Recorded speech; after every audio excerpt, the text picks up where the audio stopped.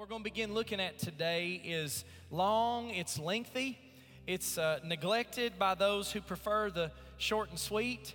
It's probably skipped over. Now, this is going to depend what age demographic you're from to what you relate to, but it's going to be what was maybe skipped over by the Reader's Digest crowd.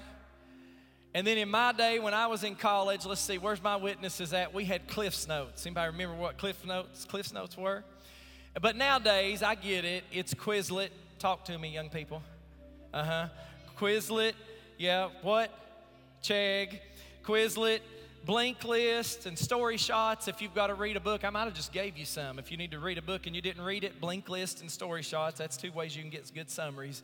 But whichever way, what we're going to look at today it's lengthy. What we're going to start looking at today. It's multifaceted, but it's very rich. And I promise you it's worth the time that we're going to spend on it for the next few weeks. And it is Psalm chapter 119. It is the longest chapter in the entire Bible. And before we dig into it, it's important for you to understand some background on it. Psalm 119 is comprised of 22 stanzas. Each stanza is 8 verses long, and each verse has 2 lines. And each stanza sequentially begins with a letter, if you didn't realize this, of the Hebrew alphabet. So there was a structure and a purpose and a reason to David's wordiness. He wasn't just another long-winded preacher. Y'all talk to me this morning.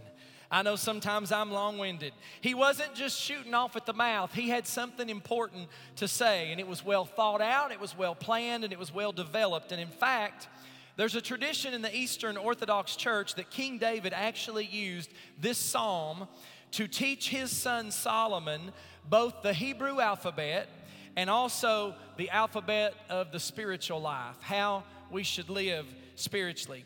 And as tempting as it may be for this long-winded preacher, I'm going to refrain from taking one stanza each week for the next 22 weeks. Aren't y'all glad? Well, maybe did anybody want me to take one stanza a week for the next 22 weeks?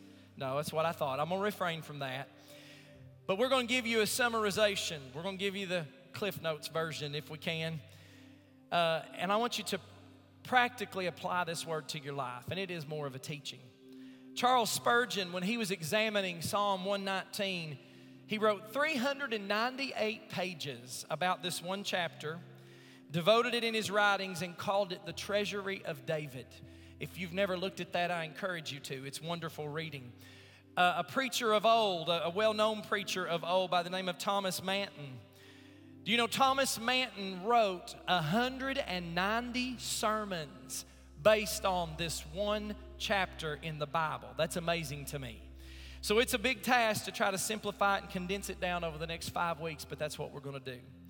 And I want you to notice that Psalm 119 has some major themes that run throughout its passages. And there's some particular lessons that I want us to take time to ponder on and to learn.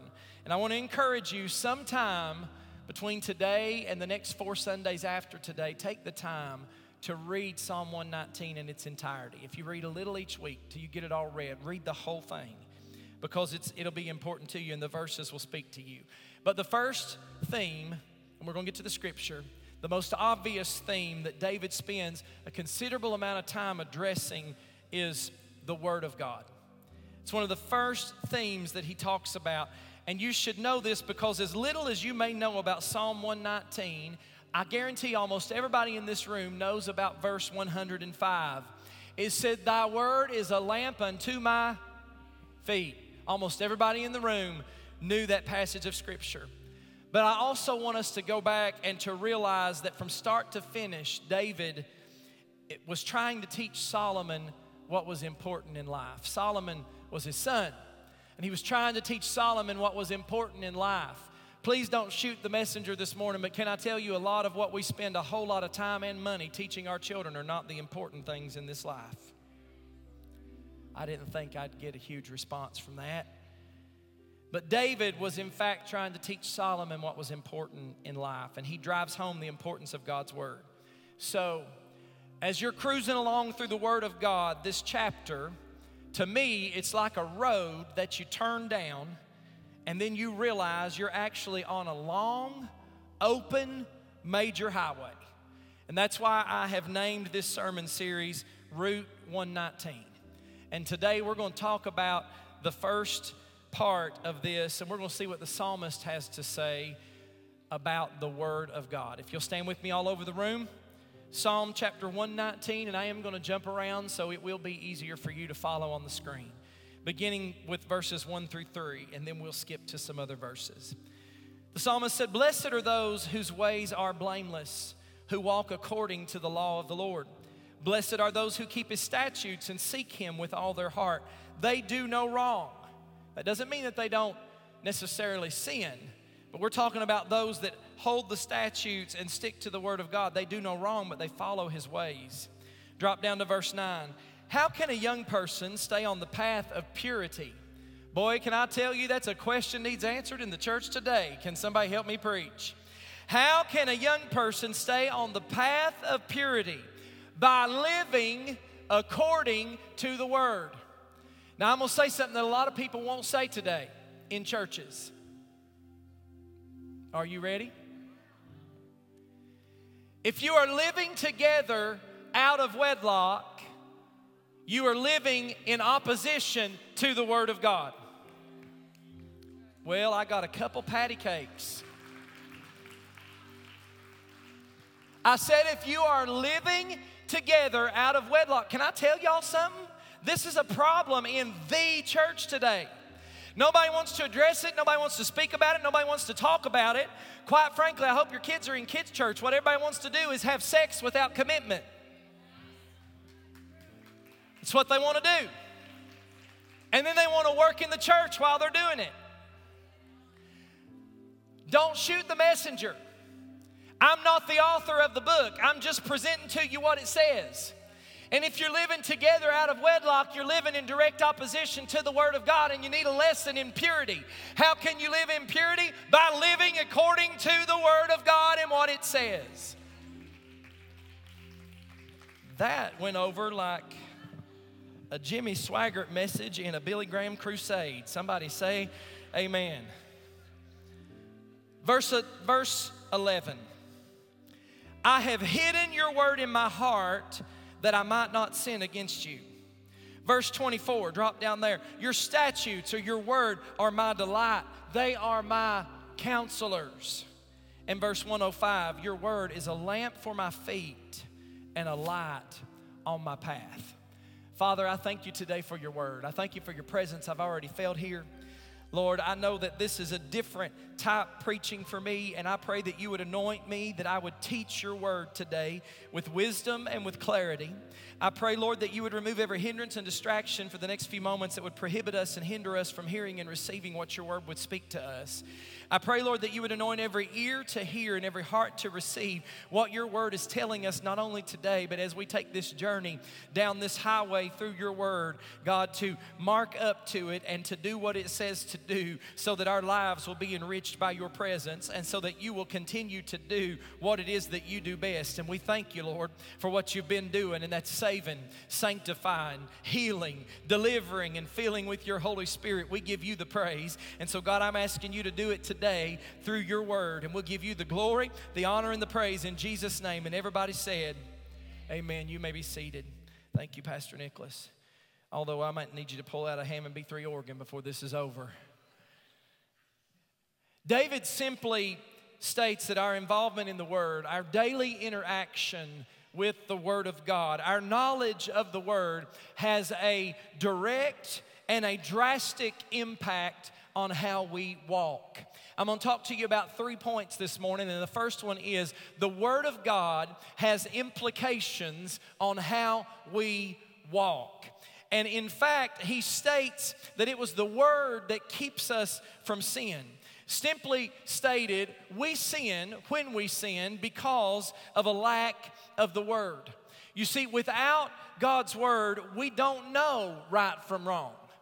Without God's Word, we can't discern right from wrong. The standards of God are found in the Word.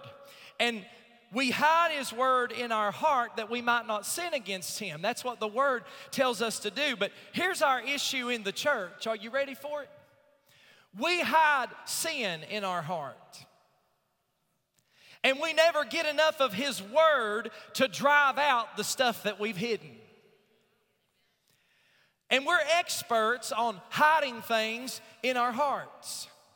We're experts on hiding anger, hiding bitterness, hiding lust, hiding malice, hiding the want for revenge. Somebody talk to me this morning. Hiding jealousy of others. And the only hope that we have in order to walk right and upright before the Lord is to allow the Word to drive out the things that we have hidden in this heart. And David is clear that our only hope for walking in purity is to live according to God's Word. Listen, I want to tell you this morning, we're saved by the blood. You know what the Bible says? Without the shedding of blood, there is no remission of sins. But we are washed, did you know this? By the Word. We're saved by the blood, but we are washed by the Word. Now, when we board our dogs, we got 2 little house dogs that think they're people. Anybody else have those? And they're just as they are. They're as clean as they can be, well behaved. I mean, I've got one that I think would let his bladder rupture before he would ever have an accident in the house. And when we go somewhere, we board them with a lady who's great to our dogs, but she boards other dogs. And when she has them, she keeps them inside because they're house dogs, and she has kennels for them in the room that she has built for them. But then she always lets them outside to play. She's got a big pen in her yard for the little dogs so that the big dogs are kept away from the little dogs. And where she's always keeping dogs, the grass is worn off the ground there. So it's always, even if it's hot outside, it's going to be dusty. And if it's rainy outside, it's going to be muddy. But come rain or shine, she makes sure those dogs get to play. Well, when those dogs come home, how many know the very first thing that my wife says has to happen as soon as they come out of the pet taxi? We divide and conquer, and she takes the littlest one to the mudroom sink, and I take the bigger one to the bathroom upstairs, and they get washed. They need to be washed. Are you with me this morning? How many of you would like to be sitting today next to somebody that hasn't had a bath since last Monday? Can I see your hand? Because we're going to make sure you get to sit with them when they show up. Amen.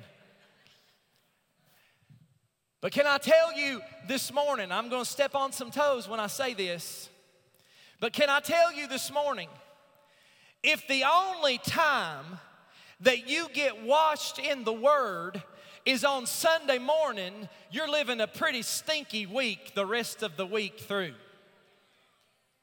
What do you mean, Pastor? I mean, we are washed by the Word. This world makes us dirty day in and day out. I don't even work a physical job. The job that I work here and I do real estate. You all know that. I mean, I may go in houses and things like that, but I don't do anything where I work really hard and sweaty and stinky. But sometimes the first thing I want to do as soon as I come home is take a shower. Can I get a witness? Anybody else like that? Because you feel like you just need to be washed. Can I tell you, that is why it is so important that you develop a plan of regular reading of the Word of God, because you need to be washed. Now, I can't do your washing for you when it comes to the Word, and I ain't willing to do your washing for you the other way. God bless those that have to do that for a living. But you need regular washing. The Word said we are washed of water by the Word. Ephesians chapter 5 and verse 26, to make her holy. Who is she? The church. Cleansing her by the washing with water through the Word. See, what we tend to do is we keep running back to church.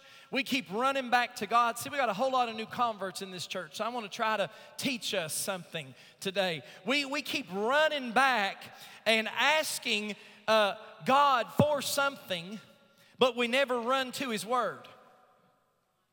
We want to plead the blood because the blood doesn't cost us anything. It cost Him something, But it didn't cost us anything. But listen to me, we didn't feel the pain of that. But what we need to do is be immersed in the Word of God, and that will require discipline on your part. It will cost you something. You will feel the pain of daily discipline of the Word of God. David states that the Word is also our counselor. Can I tell you, in the church world today, we have a multitude of counselors. And I'm not talking about the certified ones. There's no shame in that if you need to go to that. I'm not talking about that. What I am talking about is we have a multitude of counselors. We are inundated with opinions. You know what the unique thing about opinions is? Everybody's got one. Everybody has got one.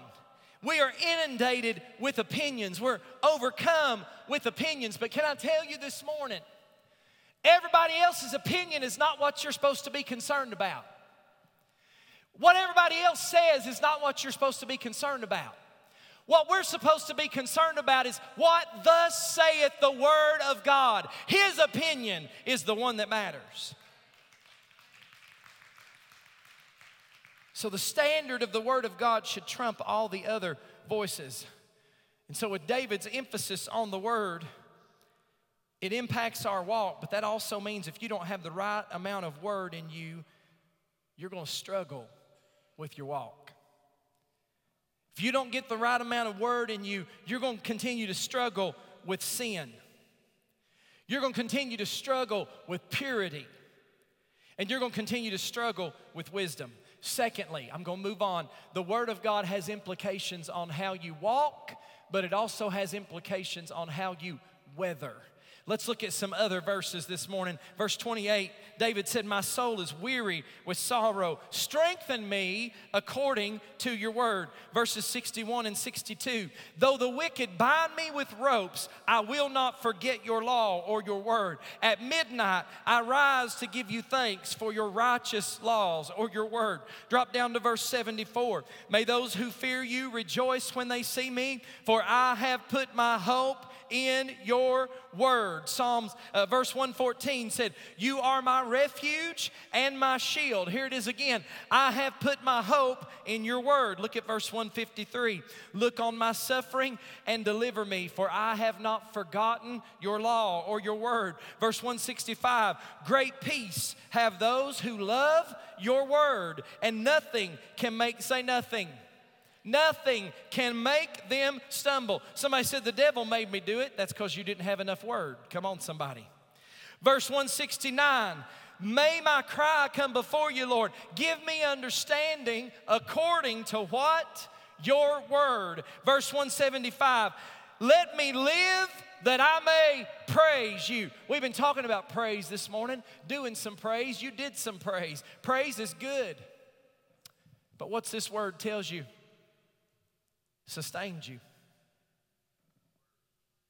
The word. Praise is good, and God will inhabit your praise, like I've already told you, but it's not your praise that will sustain you. You got to have the word. See, some of y'all this morning are in the midst of storms. You are facing significant trials and heartaches in your lives. You're not on the offensive, you're living on the defensive.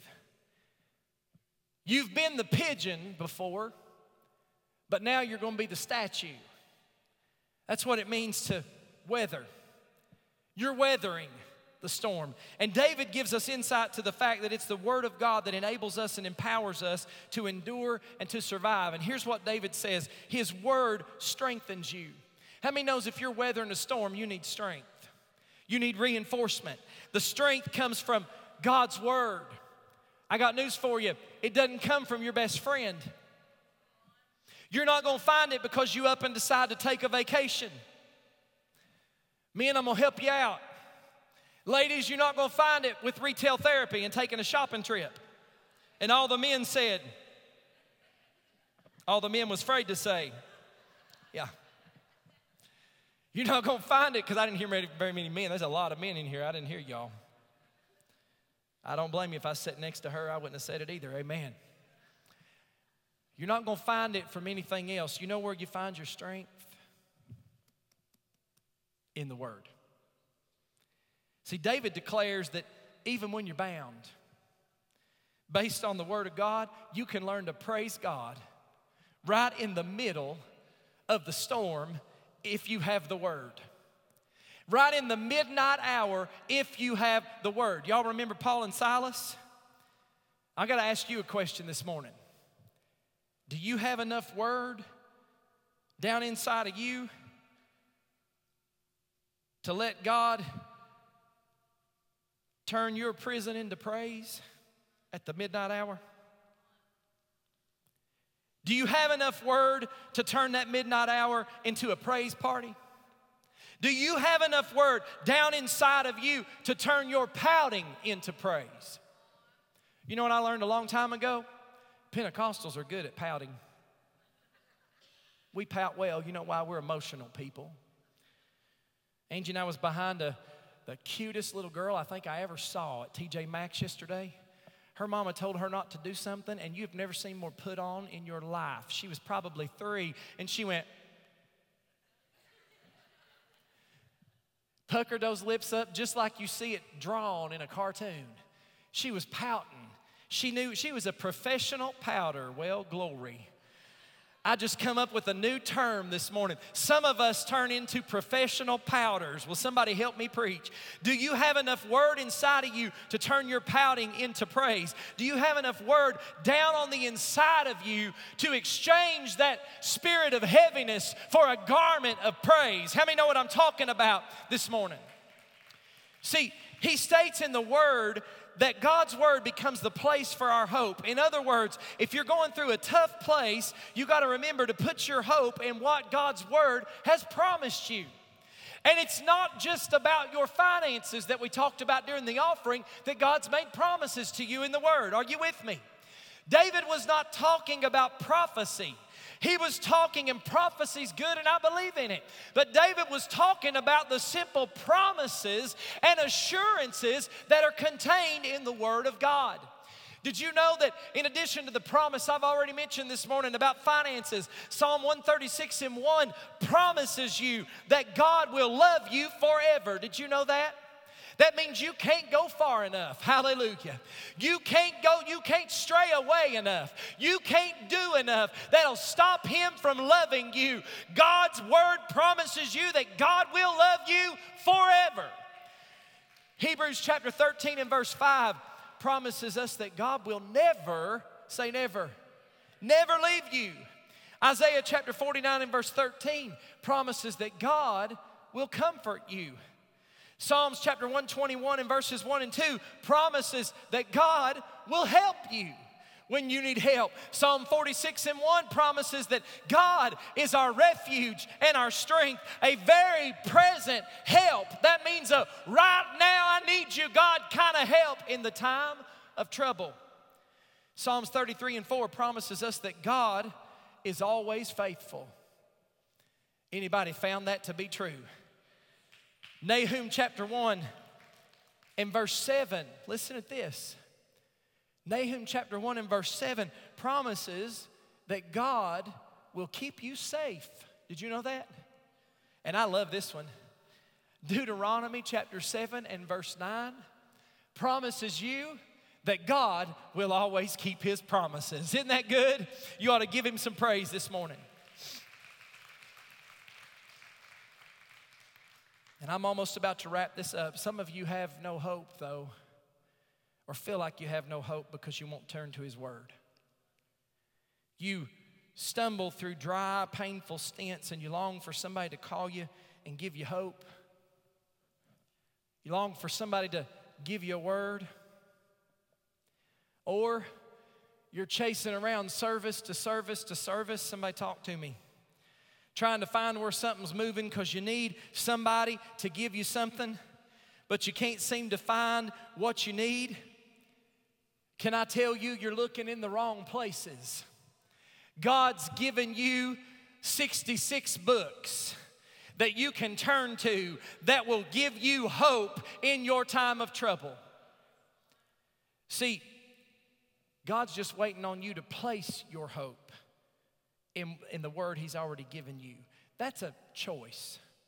That's a decision. That's an act of your will to place your hope in the Word of God.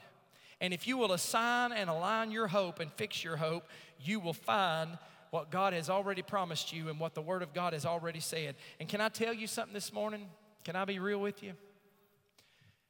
You are not always going to feel like serving. You are not always going to feel like worshiping and praising. Somebody talk to me.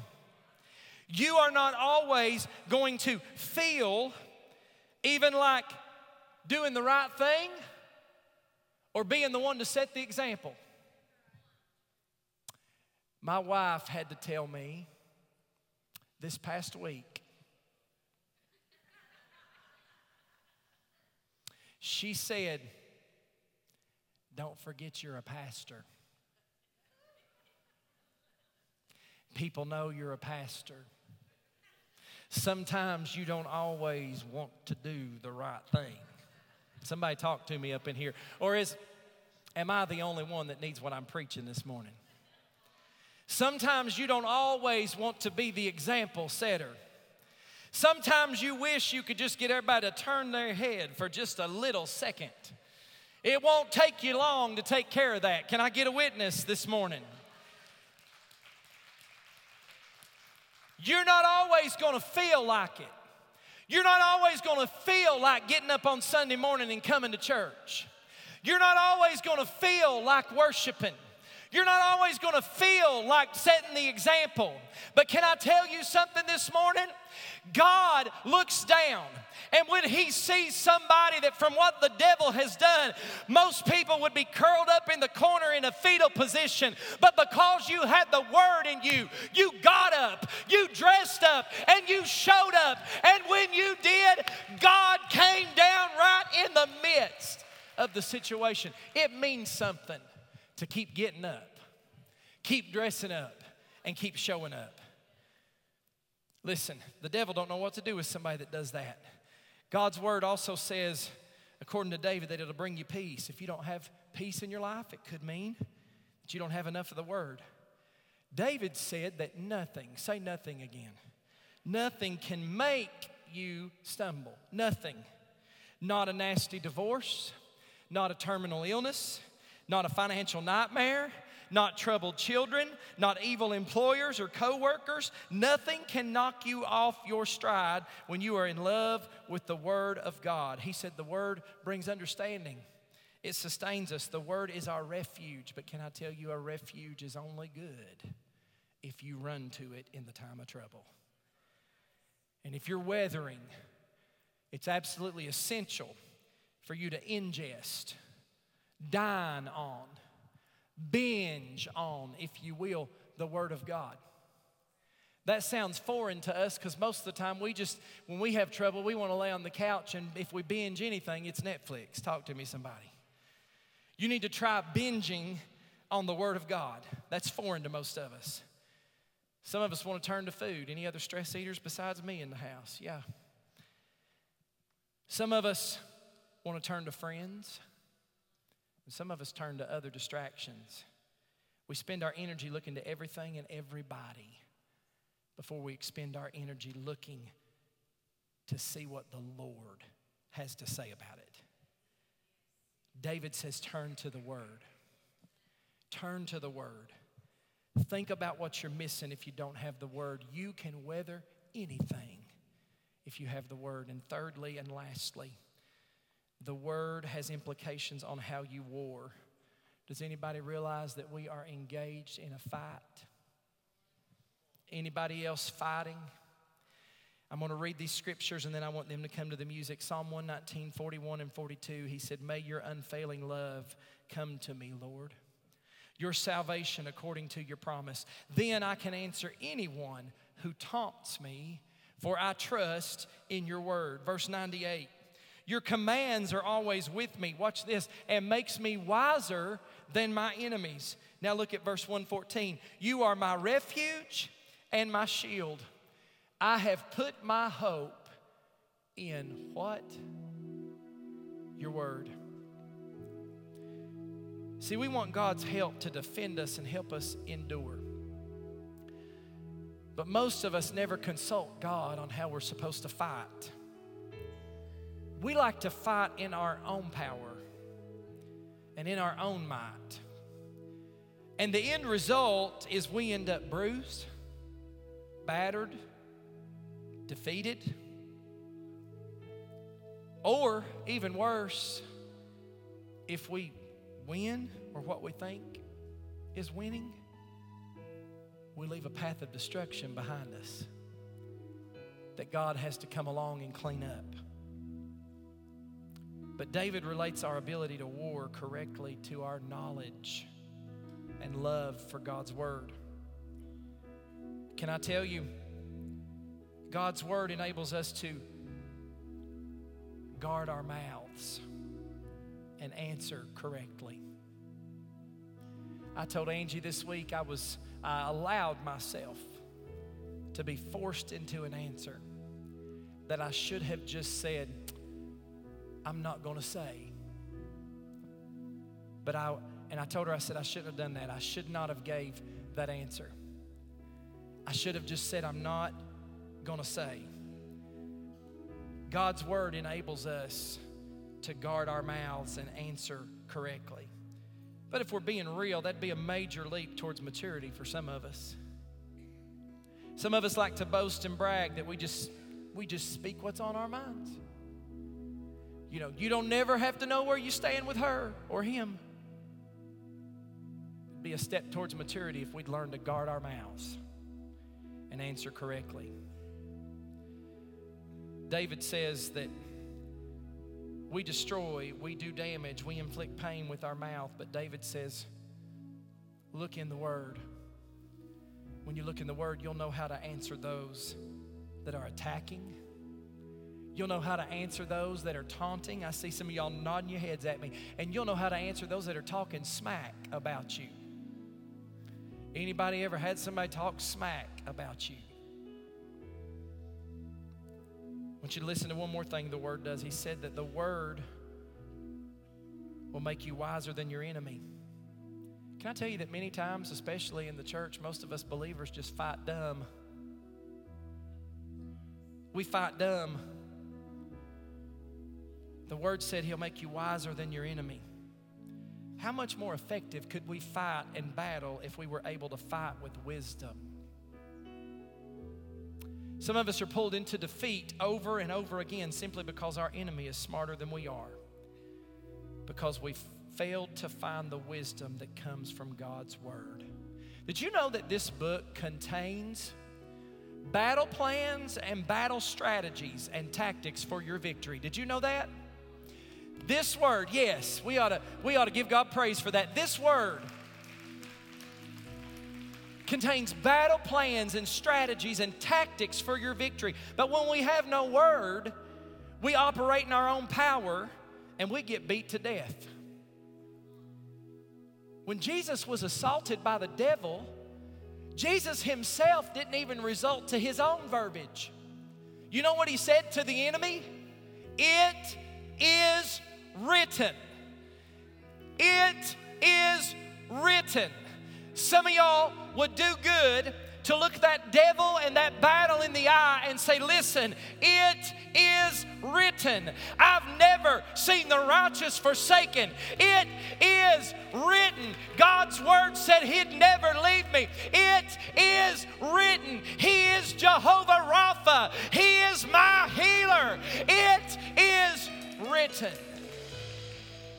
We don't use what's available to us. My Lord, I feel the Lord this morning. We want to think that because we assemble together and we have a good worship team and a good service production, and yes, they're anointed, but that this is going to carry us when we're waging war against the devil and the enemy of our souls. No, you need the Word of God buried deep within you. He said, finally, His Word is our shield Can I tell you something? You'll never make it in a war if all you have is a sword. You can attack somebody else with the sword, but you need a shield if you're going to protect yourself. Without the word, you're vulnerable and you're unarmed. If you'll stand with me all over the room today. Can I tell you, many who call themselves Christians, we have a deficiency of fellowship. That's why we talk about connect groups and the importance that you fellowship with those people. Can I also tell you, many Christians also have a deficiency of accountability. Ooh. Can I talk about that just a second? Accountability. I'm learning that we're not as teachable as most of us claim to be. We're not as teachable as most of us claim to be, because the moment that somebody who, I'm not just talking about anybody, I'm talking about somebody that has a position of authority over you, and when they lovingly correct you with the word, I'm finding that most people that even claim to be seasoned Christians,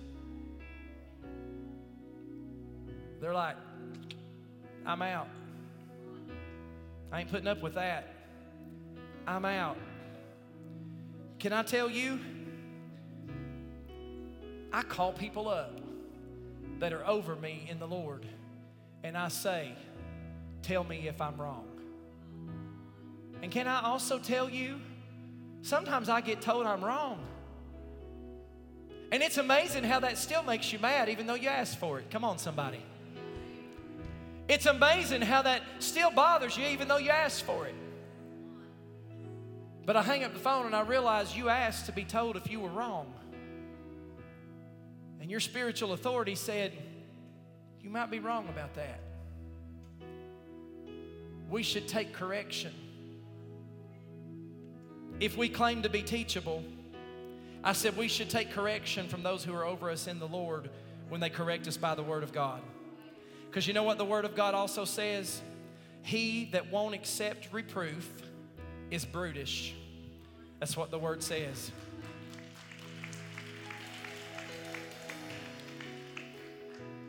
But my greatest concern, yes, we lack fellowship. We have a deficiency of accountability. But you know what my greatest concern is? And I promise I am closing with this.